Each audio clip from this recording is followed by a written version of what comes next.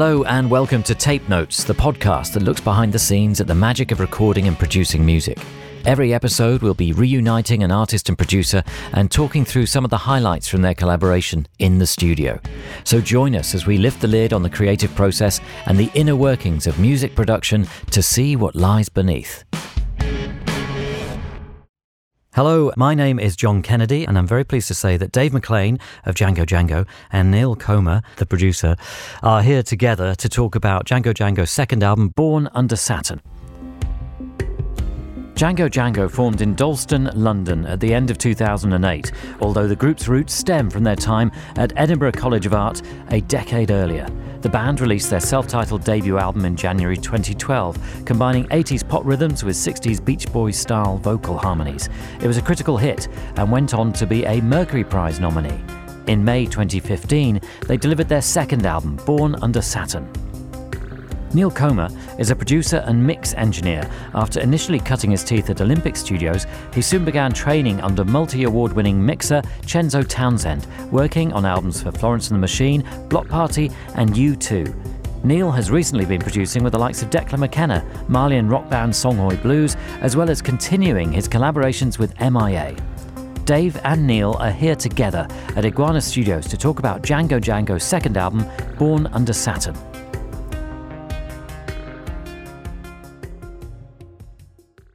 I guess we should start at the beginning, because in my mind, the wonders of Django are created in a bedroom somewhere with wires and sellotape, holding it all together, and creating this amazing magic that you have created over two albums, Dave. But I mean, it might have started a bit like that, but I suspect with the second record and bringing in Neil, that wasn't how it happened. Yeah, I mean, you're right. It was very much, the first record was very much a bedroom record. You know, it came out of working in my bedroom, you know, as a teenager with 4 tracks and trying to make sampled loops from records and bits of sellotape to make them skip and make a beat, you know, just very, very basic before people had PCs or whatever in their homes, and then gradually just started getting into computers and trying to take advantage and you know, build up layers and layers of sound, and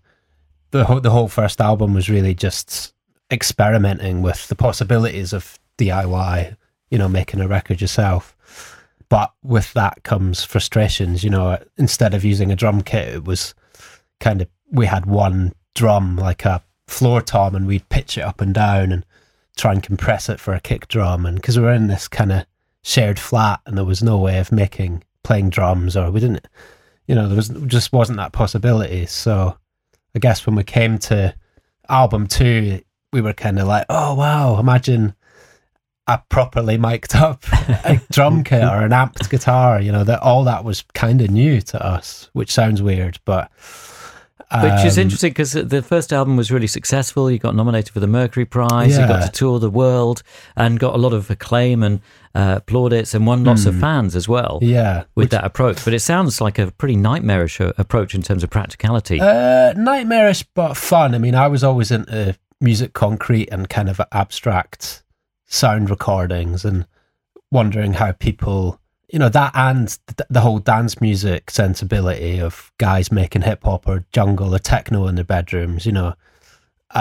So, you know, it didn't seem weird to me or frustrating.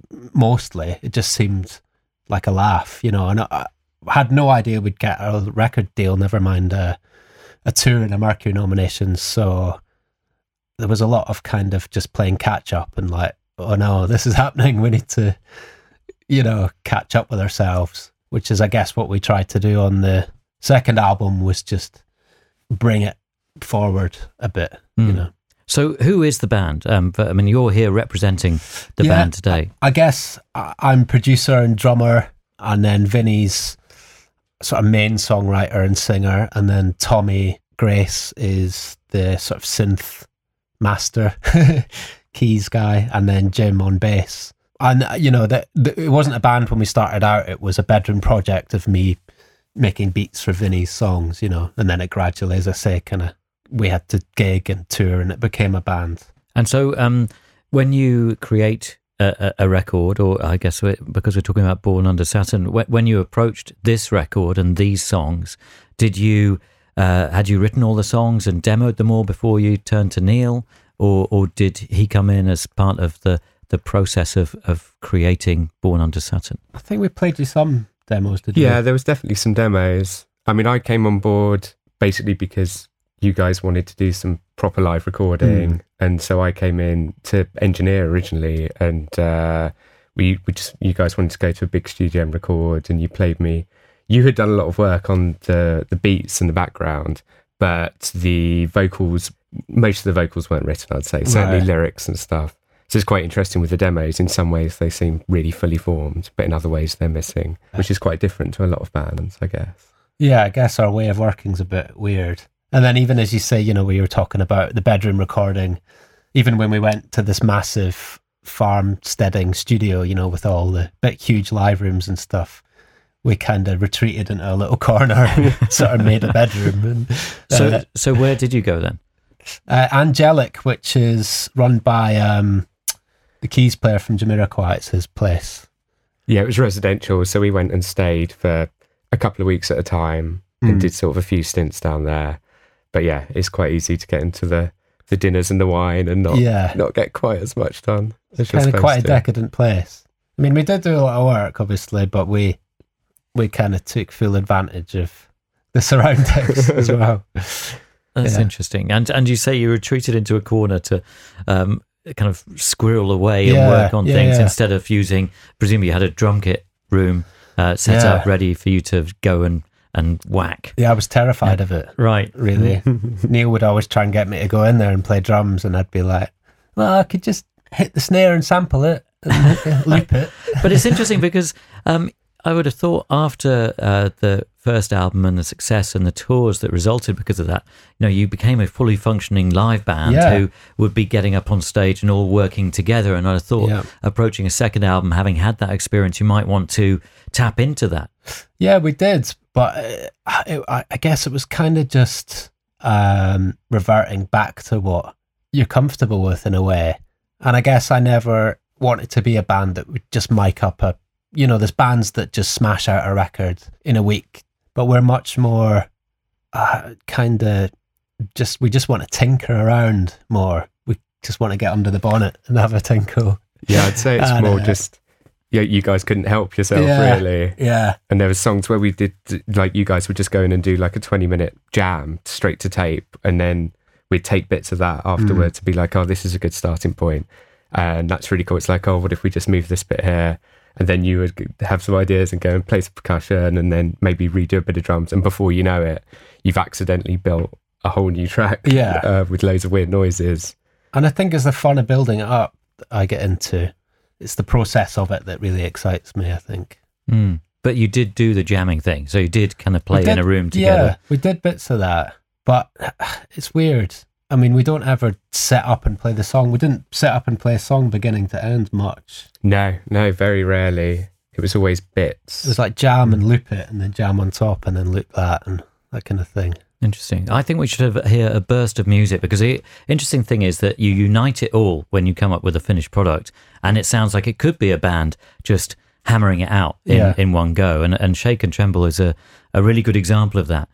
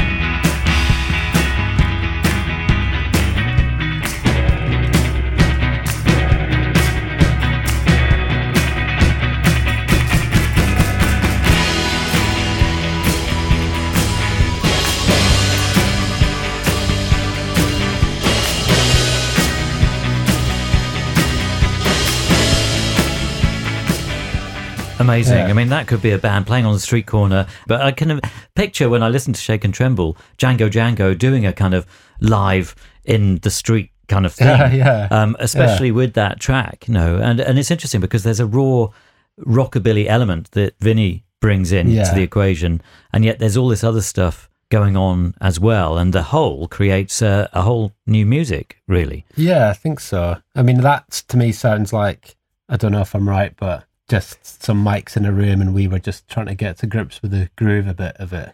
Pretty much. I mean, that was after our very first session going to the big studio. That's basically as we took it home and started to dissect stuff and go through stuff. So it's pretty much your starting rock outs. Yeah. But again, that's in terms of the way you guys write and put stuff together. It's that thing of, in some ways, it seems so similar to the end product, but like still at that point, there wasn't any lyrics, I don't think. But yeah, that was pretty raw at the beginning of the process. Sounds great. I mean, you must like thumping away on a drum kit, though, Dave. I do, yeah. My attention span's terrible, so I'll do it for a bit and then I'll want to jump on a synth and then... Right. I'm a bit of a reluctant drummer, but, I was also, my background, there's a lot of hip-hop DJing and things like that, so drumming and beats were always important. And I remember when I first, as a young teenager, having a drum kit, I just wanted to drum and loop it, and that was my thing. I wanted to learn, Beastie Boys, find out what breaks they used and copy them. And so that was always my thing, rather than, wanting to, and even, and then when I started to realize that, because I was a massive fan of the Beatles, and I remember realizing, like, trying to work out how Ringo Starr did that extended break on Strawberry Fields, that's on the extended edition. And then working out, wow, they just overdubbed. It's like tape loops. It was like the beginning of sampling in hip-hop, these kind of tape loops. So that was always my thing, more than just, okay, I'm a drummer, I'm going to drum. Does the live set present a problem then for you? I mean, in that you think, no. A little bit. I mean, I do get halfway through a tour, I'm like, oh God, drumming again. But it can be enjoyable. It's also knackering being a drummer. Like, I never realised till the first tour that you kind of have to get fit a little bit. It's very physical. Yeah, cowbells are good because you just whack them. And you can hold a bottle with the other hand. Exactly, yeah. Well, drinking and drumming's, I find important. I remember trying that once and just like, because I've got a click track firing in my ears a lot. So it's a lot about trying to keep in time. And if you've had a couple of drinks, you think you're in time, but everyone's looking at you like, what are you doing? So the songs, do they begin in that way, with the essence of Shake and Tremble that we just heard, the band playing together, and then you actually seem to take that apart and work out which bits you like, and then Vinny goes away and starts thinking about a kind of vocal melody or something like that? Yeah, he'll start to hum over the top, and a few words will pop out, and then... Yeah, I think it's also, you guys seem to have two different ways. I think if it's started more with you, Dave, it's more a beat, and it's more been built in a in more of a computer setting, I guess. Or if it's the more rockabilly things, is much more Vinny, the guy's guitar playing and a jam session, which is then taken and began to be chopped and morphed into other things. But it's almost like a rhythmic sensibility that Django have in terms of a sound. And listening to the album again before coming here, it kind of reminded me that in a way, in the same way that Tony Allen creates a sound for Fela Kuti, you've kind of created a rhythmic sensibility for Django, and it really glues it all together. And it's almost as if you've created this new sound that is Django, which I find quite interesting. I mean, it is the whole combination of different elements that you've brought together, but it is very much based on this bed of rhythm, I think. Yeah, I think so. I mean, I always remember that story about how John Lennon took one of his records into his managers and record label, and it was one of his, and then on a Motown record, and he was like, what are we doing? This is how I want the band to sound. And that was the beginning of dance music, really, the backbeat being they did it in a rock and roll way, but this was the beginnings of black music, I guess, infiltrating everything we now take for granted about rhythm. That was so important for me, not to get lost in this folky, dreamy world. It had to have that backbeat and that kind of groove. Yeah, there was definitely a few moments where we were sort of working with these rockabilly grooves, and then you'd be like, this is what it's got to sound like, and put on a massive hip-hop record. Yeah. Like, right. Okay. But I guess the other identifiable aspect of Django Django sound is that vocal sound as well, married to this rhythmic sensibility, because while Vinny sings, but it's kind of multi-tracked, is it? Or it sounds like group harmony, and how do you work that up? So we've heard the raw essence of Shake and Tremble as it kind of began, and then all these other bits get added at some point. And how does that happen? And who's in control of achieving that sound? I mean, you still walking with Vinny through this as he comes up with those parts? Or Yeah, definitely. I mean, going back to the Beatles again, I just wanted to sound like the Beatles and do that kind of panning. I'd heard somewhere that they panned the vocals hard left and right, so that was what I did. And again, trial and error. And the first album was terrible. We had one microphone that I bought in this shop in Dundee that was really awful. And so you layer it up. Is that something that Neil would work on as well? He did a lot of vocal. Yeah, we did. I mean, towards the end of the record, as time was running out, we basically ended up having 2 studios running. Just 2. You were back in your little room in London, and we hired a room literally next door, pretty much. And so I would do a lot of vocals and things with all the boys, because they're all of them sing, Tommy and Jim as well. And then you basically fire stuff across to you, and you would do some work on it and fire stuff back, and we were just running 2 simultaneously. But with the vocals, that was like, for me, that was really one of the things that is so important from your first record, and the way you do things is basically keeping it the same. Because when we first started doing vocals, we got them really tight, and we spent a long time having these super tight, thick vocals, maybe just double tracked, and it just didn't sound right. It just didn't sound like Django Django, basically. And so we sort of went back and I sort of said, well, what did you do on the first record? And we ended up doing, at least 4 layers of every vocal, and we would record them through guitar pedals. And so everything was, literally just essentially jammed through a pedal board with sort of some phaser maybe and a bit of delay, and building up in a slightly psychedelic way, I guess. That's vocally. Well, I think it is the thing that ties it all together, and in that way that the Beach Boys had, where across the albums, Brian Wilson would experiment with all these different crazy ideas, but the vocal harmonies were the thing that tied it together, and that's something that's probably important for us to make the sounds coherent, Yeah. Do you have any examples of how the vocal layering works? So it would start as all vocalist does, just with one vocal, and then you double, and then you start to add harmonies. And then Jim was also singing, and then he would sing harmonies as well. Dancing over embers, falling into the fire. This omen's rising as the skies begin to glow. Trace of fault lines forming, watching gaps begin. But yeah, on each one there's at least sort of 10 tracks of vocals, I would say, to create. That sounds great though. And how many times would they re-sing a part? Or would you just literally just double it up? Oh no! They've all been sung every single time. So you keep singing them separately, so that I guess the idea is that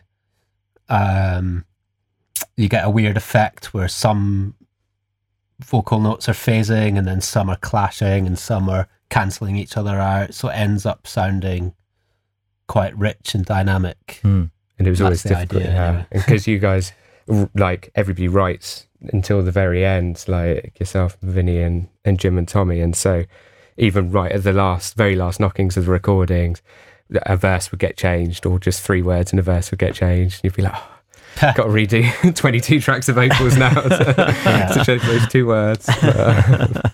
It's for the greater good, Neil. But it had to be done. It was good. Yeah. I'm definitely glad we did it. I mean, it does sound magical hearing just the vocals like that, and hearing the way that they get layered up. Yeah, it's fun. I mean, I remember first getting Vinny round to the flat, the first time we did anything, and layering up 4 sounds, and harmonies, and just being so excited about harmonies and the possibilities of them, and then getting into, as Neil says, like trying him singing through a guitar pedal, or you can have a lot of fun doing it.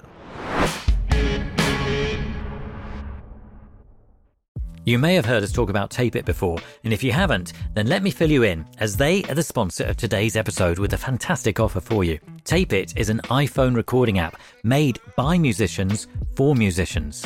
Many of our guests on Tape Notes, music industry friends and listeners rely on voice notes to record their early ideas. People like the Lumineers, Ezra Collective and Fred Again have all shared recordings with us made on voice notes. But what you wouldn't have heard are the long pauses where they're searching for those recordings. We wouldn't want to put you through that.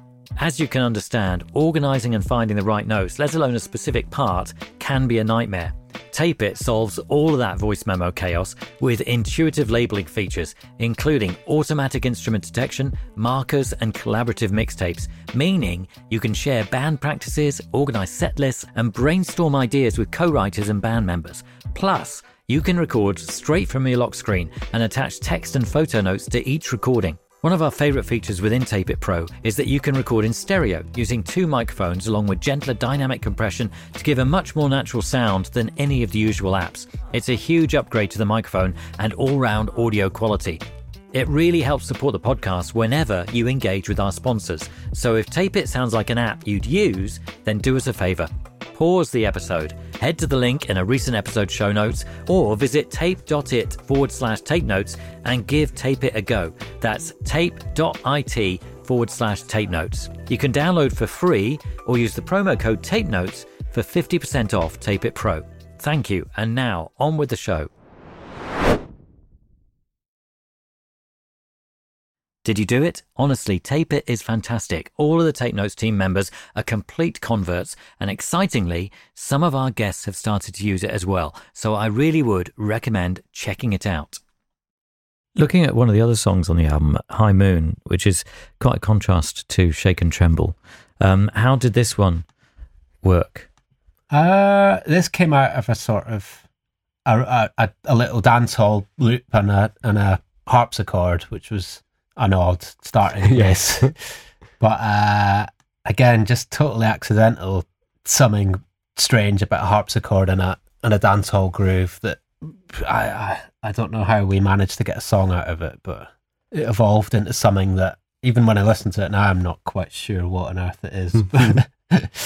And the harpsichord that you were talking about now, how did you create this harpsichord? Because you didn't have a harpsichord. No, well, I was doing music for a Royal Shakespeare Company, running alongside doing this album for a play called The White Devil, and it was all very kind of gothic sounds that we were trying to come up with, and I actually stuck pins into all the hammers of the piano to get a harpsichord sound and ruined the piano, and then realised that actually Shakespeare Company had this whole bank of prepared piano sounds of all the original kind of samples, so kind of wrecked the piano when I didn't need to. But it as soon as you put a bit of metal on the hammers, it really just transforms the sound of it into that harpsichord sound, and that's what we did.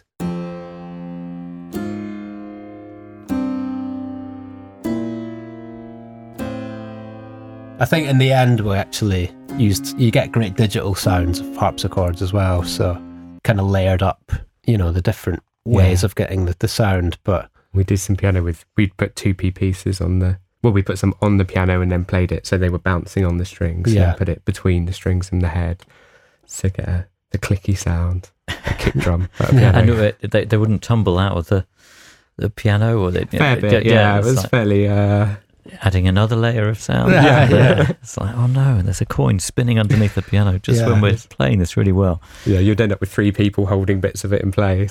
But that was the great thing. I guess the thing I took away from that album most was the sound of a big room. Just we did do things like just drop keys on the ground and record it through a big reverb, a great mic and a reverb pedal, and you'd just be like, wow, it's something that I hadn't appreciated.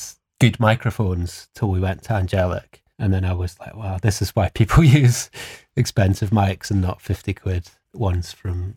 Yeah, and just rooms having air around them as well. I think it's like to be able to have a mic back, when you do just drop keys on the floor, but you're in a huge room and you can take that air and energy, process it, you can really compress that and you can hear the air, for want of a better word, and then you take that and put it through a dub delay and a reverb and a pitch shifter, and you've got yourself a kit drum. Yeah. Hopefully.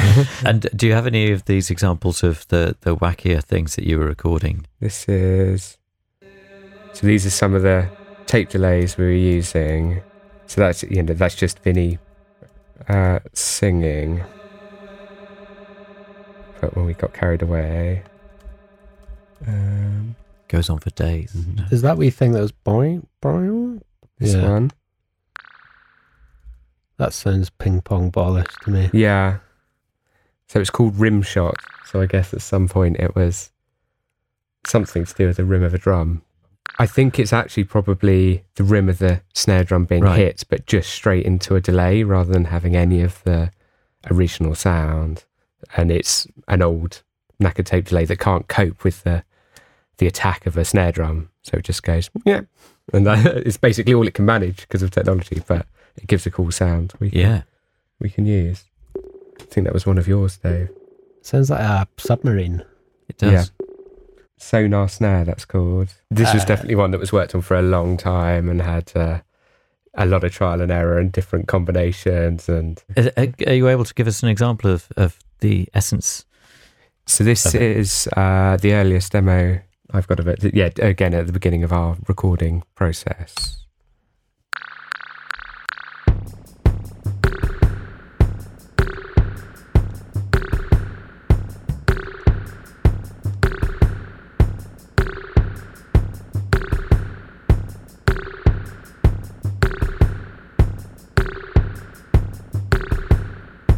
Yeah, so that was this kind of basic dancehall groove. Yeah, and then skipping along a bit.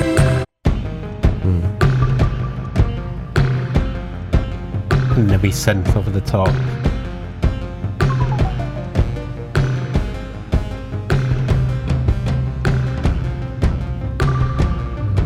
More dubby sounds.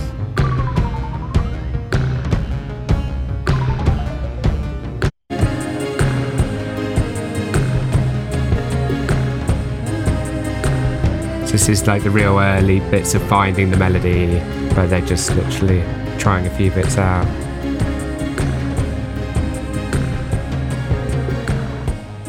And now we'll just have a quick listen to the real thing, the finished thing, and you'll see just the contrast and change within that as well. So this is the polished up, album ready version of High Moon.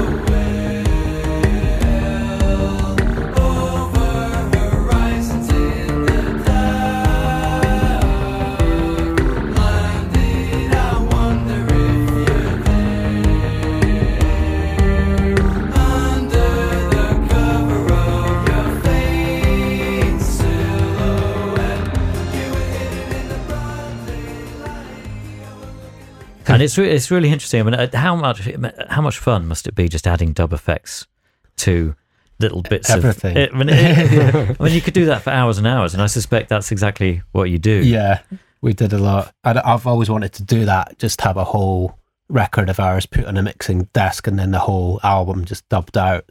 But we did play with the idea a little bit. Yeah. I mean, there was definitely times we had 3 or 4 different tape delays and reverb set up, and tape delays going into reverbs, going into like a H3000, which is like an old pitch shifting unit, which is used a lot in studios, and just much more experimental, I guess. Don't really know what the sound's going to be when it comes out. And in contrast to, say, working with MIA, which I assume is a process that is quite similar to what we've been talking about, but you did have a band with you with Django. You had 4 people who could assemble themselves in the room and and bash out the song if necessary. So were there times when you kind of thought, right, enough faffing about, let's just play the song and see how we think of it then? Oh yes, definitely. I mean, there's quite a lot of that happened, really. I mean, it was it was always finding the balance between trying to have that live feel to things and also just respecting what you guys are as a band, really, and what that needs to be. And drink red wine and play table tennis. Yeah. There's a balance. But you do achieve that that sound. You know, when you listen to Django records, it does sound like a band playing together. Yeah. But obviously, you know, you've kind of assembled it in a different way. I think so, yeah. And that just comes back, I guess, to having wanting to have the fun of making it like that. I'd feel a bit cheated if we just went in and recorded it as a band. It'd be like, oh, is that it? You know?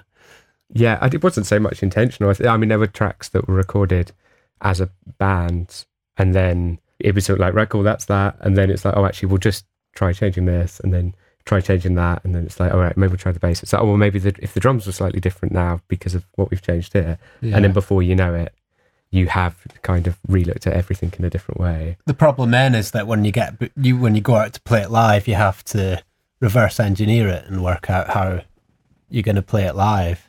And in an ideal world, you'd do that and then record, you know. And we did that with some of the sessions. We deconstructed it, learned to play it well live, and then recorded it. And that's the ideal thing because you've kind of got best of both worlds. But that would just take, take 10 years to make a record, and we already take too long. So.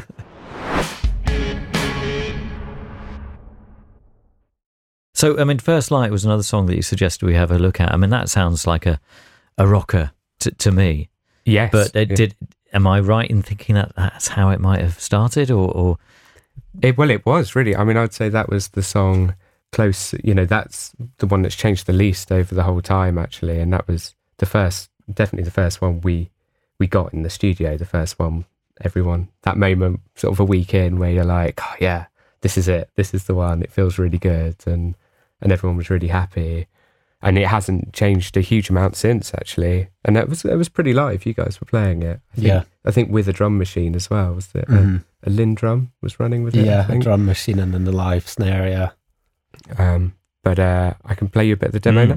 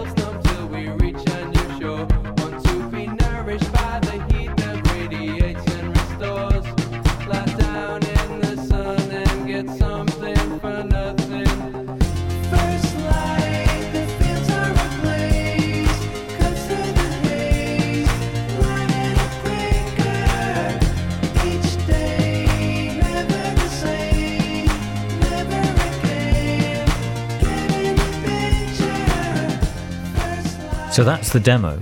Yeah. That was in our first week of recording. So right. we had started the process. So that was recorded in Angelic. Yes. Yeah. But it's the kind of rough of what you were trying to get towards, I suppose. Yes. Yeah. I mean, it sounds very fully formed, doesn't it?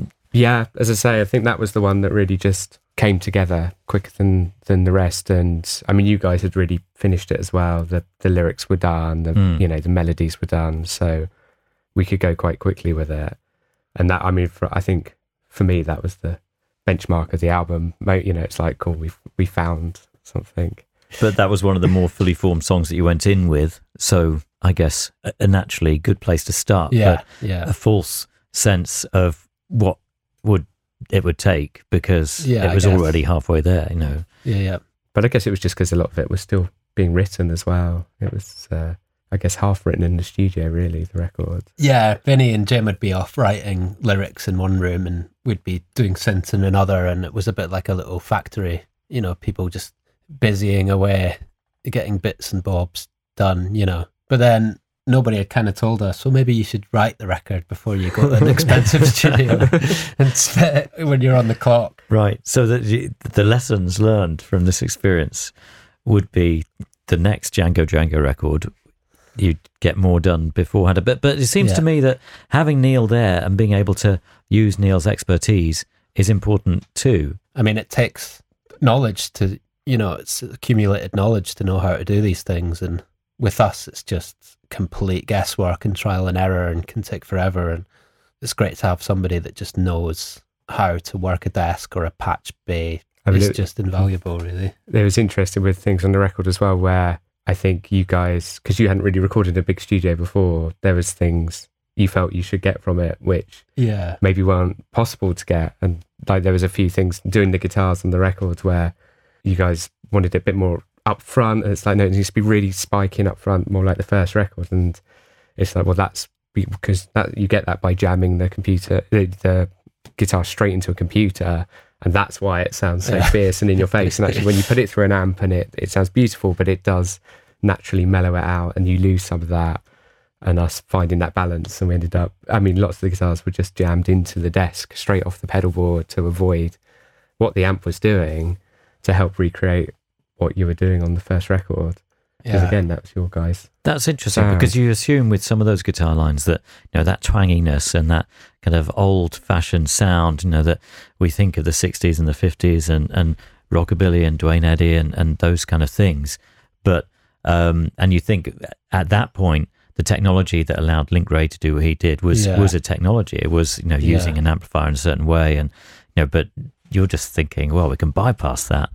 Yeah, it goes back to just not even having an amp in the flat. And it's not just being like, I don't know, just plug it into the back of the computer and then fill it with reverb. But yeah, all these things took a while to learn, like how Link Wray got that sound. Or I remember realizing that it was probably you, Neil, that told us that Led Zeppelin, to get a huge guitar sound, used tiny amps driven really hard.